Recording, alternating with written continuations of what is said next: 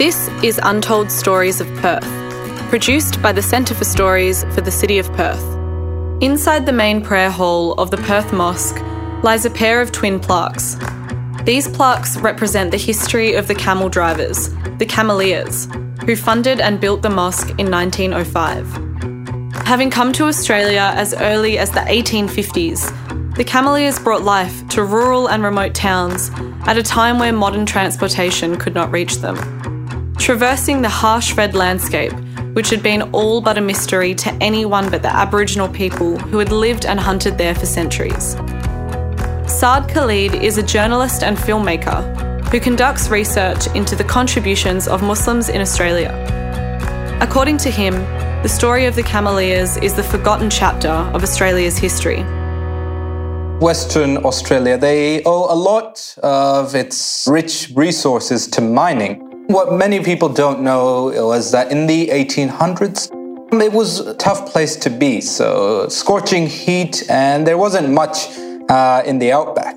And because horses couldn't survive in the outback, they had to bring in camels.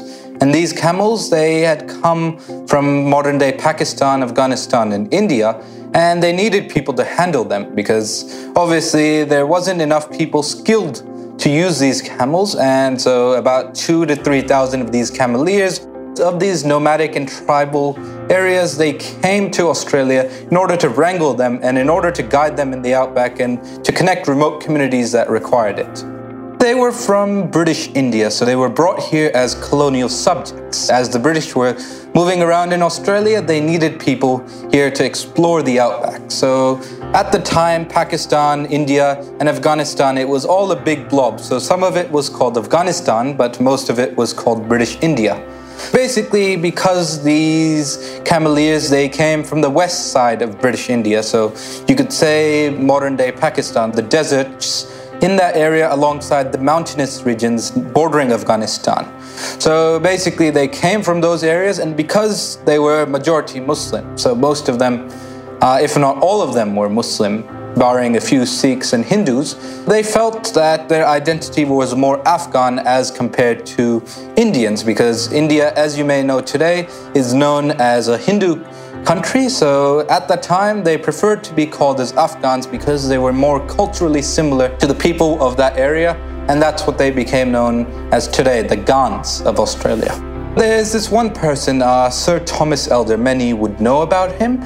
And basically, he had known about the reliability of these camels. And the first batch of camels, it came in the late 1850s to Port Augusta. And it was like a trial run. So basically, it was about 150 camels. They had worked with camels. They brought one or two in before, but this was like the first commercial shipment of camels that came into Port Augusta. And the camels, they'd become reliable. The settlers, they knew that this animal would be able to go through the outback, and hence they brought, I think, about 20 of these Cameleers who were skilled at their trade and were able to go through the remote outback communities. Their life was tough, and it wasn't really an enjoyable job. They were thousands of miles away from their homes, away from their families, and obviously they were single men.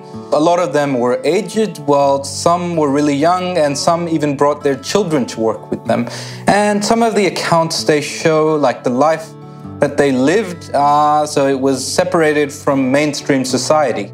Basically, they interacted with one another, and at most they interacted with Aboriginal communities. So they were separated from the white settlers, but living a life on their own. And there's many stories of the outback, how they survived, including of the great floods, of how a Cameleer worked to save people, and he even was awarded Australian citizenship for his actions. Despite the significant contribution of the Cameleers, early Australia had no place for them to go, and so the Cameleers set about to build their own. Inspired by the Adelaide Mosque, fundraisers toured around WA to raise the funds necessary to build a mosque when the government failed to provide. The Perth Mosque, it was a long process. In the 1890s, the Cameleers, they numbered about 1,000 in Western Australia and 1,000 in the rest of Australia. So of course they needed a place to worship and a place to gather. So like the other communities, like the Jewish community and the other churches of Australia, they came together and they applied to the West Australian government in order to give them a piece of land like the other communities did.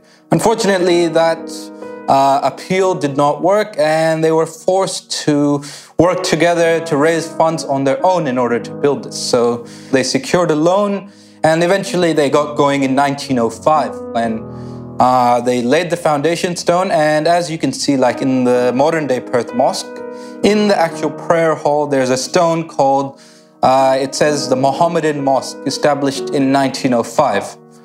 So basically, they started with this small structure, built through a loan, and eventually the community grew bigger and bigger, and they were able to improve on it, even though it was a place full of mud, not like the Perth Mosque today. So it had a lot of mud where they could park their camels on the side, and it wasn't a busy area like it was in 1905. So they parked their camels, and it was like a small room that they could come together and to pray. So really interesting there how it eventually improved and became the Perth Mosque that we know today, with a big garden and a few rooms and a hostel where people could be. The Perth Mosque became an embodiment of both Muslim history and Australian history. Tammy Bucks grew up in Perth in the 1970s.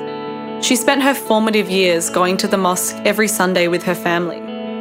She remembers it as a place of worship, discipline and learning, but also as a place of fun, friendship and community.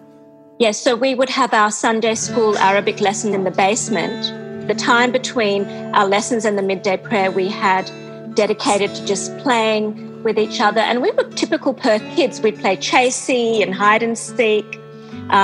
We had a pool table, a table tennis table, so there'd be tournaments. The parents would get together and they would, talk and discuss and do whatever while the kids were learning. And then, there would be the prayer that we would all say together in the mosque prayer room, and then we would eat afterwards. So it's interesting because, yes, there were linguistic differences and cultural differences, but that spiritual tradition seemed to be the glue binding us together, and the fact that we did have a place to come and meet and feel like we were understood and didn't have to explain too much. There's not a lot of institutions that are still around in Perth that were founded in 1905, or buildings for that matter, or communities for that matter. Australia has never been linguistically, culturally or religiously homogenous, and the Australia we know today was not solely built by European settlers. Today, the Perth Mosque continues to stand tall as a symbol of the Cameleers who helped build this country. It's a history that should be as widely acknowledged as that of the First Fleet and of our First Nations people. Really interesting how the community has evolved. Of course, they were the Cameleers of the time, but eventually, as they moved away from Western Australia back home, it became a place for the refugees, for the immigrants, and for the students. And as Mohammed Shakib, the Imam of the Perth Mosque, would tell you, it's a place for Uber Eats drivers where they could park their car in the middle of the city and they could relax, similar to the way the Cameleers did in the 1900s. This podcast was commissioned by the City of Perth and produced by the Centre for Stories and Mason Bellios. Editing and soundtrack also by Mason Bellios. Research and scripting support from Maya Churchill, and special thanks to Saad Khalid and Tammy Bucks.